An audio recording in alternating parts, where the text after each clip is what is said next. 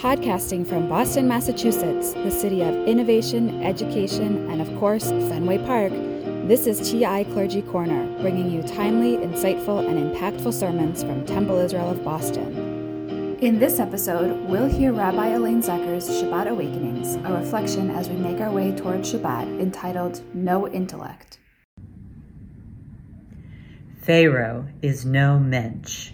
It turns out that mensch does not mean man. It means human being. I'm grateful to our member, Michael Malamut, who graciously wrote me after I made this common mistake in a previous Shabbat Awakening.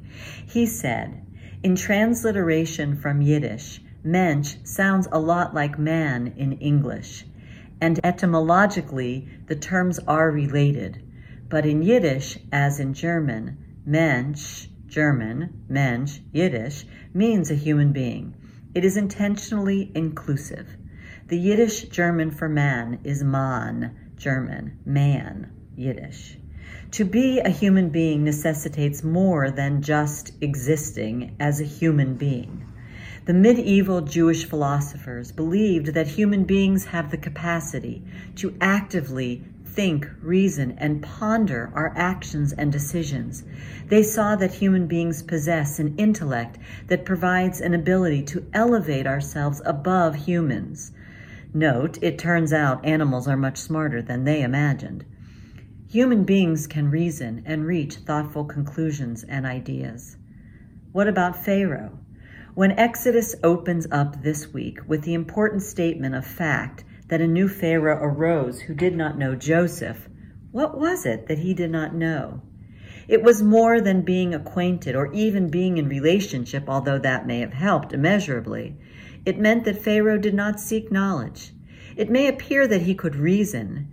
After all, he quickly came to the assumption that the Israelites had become so numerous that, quote, in the event of war, they may join our enemies in fighting against us and rise from the ground, Exodus 1, verse 10.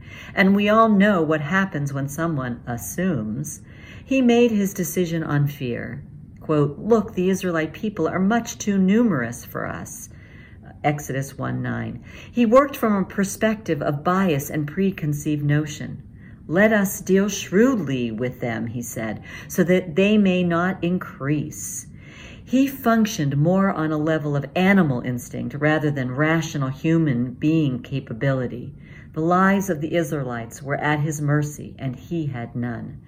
In Genesis, at the very beginning of creation, human beings are endowed with the idea of Tselem Elohim, fashioned in the image of God.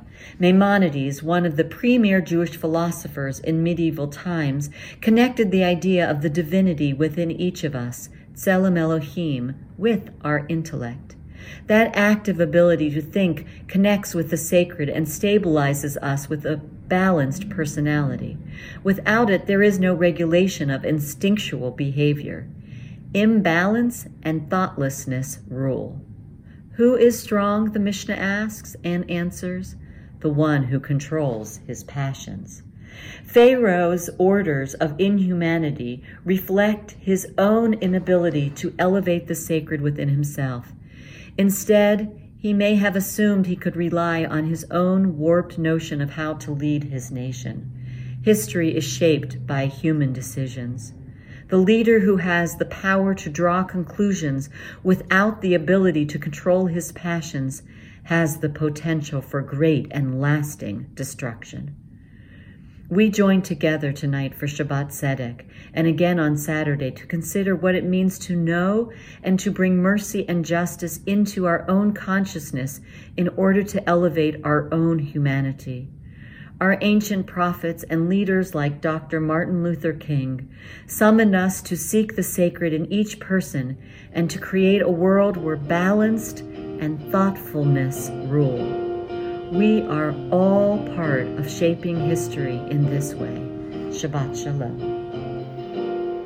We gather tonight for Shabbat Tzedek, our Sabbath of Justice, at 6 p.m. We welcome diversity, equity, and inclusion expert Yavila McCoy, who has spent the last 20 years working extensively in multi-faith communities and partnering specifically with the Jewish community to confront implicit bias. All families are welcome to join us before the service at 5 p.m. for a pizza dinner. We will also offer babysitting for ages 6 months to 3 years starting at 6 p.m. and older children's programming during the service. Shabbat morning begins tomorrow at 9 a.m. with Torah study and will continue to 2 p.m. with a workshop for the entire community with Yavila McCoy and lunch. Thank goodness Shabbat will begin at 10 a.m. Tomorrow, Samantha Noodleman becomes a bat mitzvah, and we will celebrate the baby naming of Adira Jean Levy. Thanks for listening to TI Clergy Corner.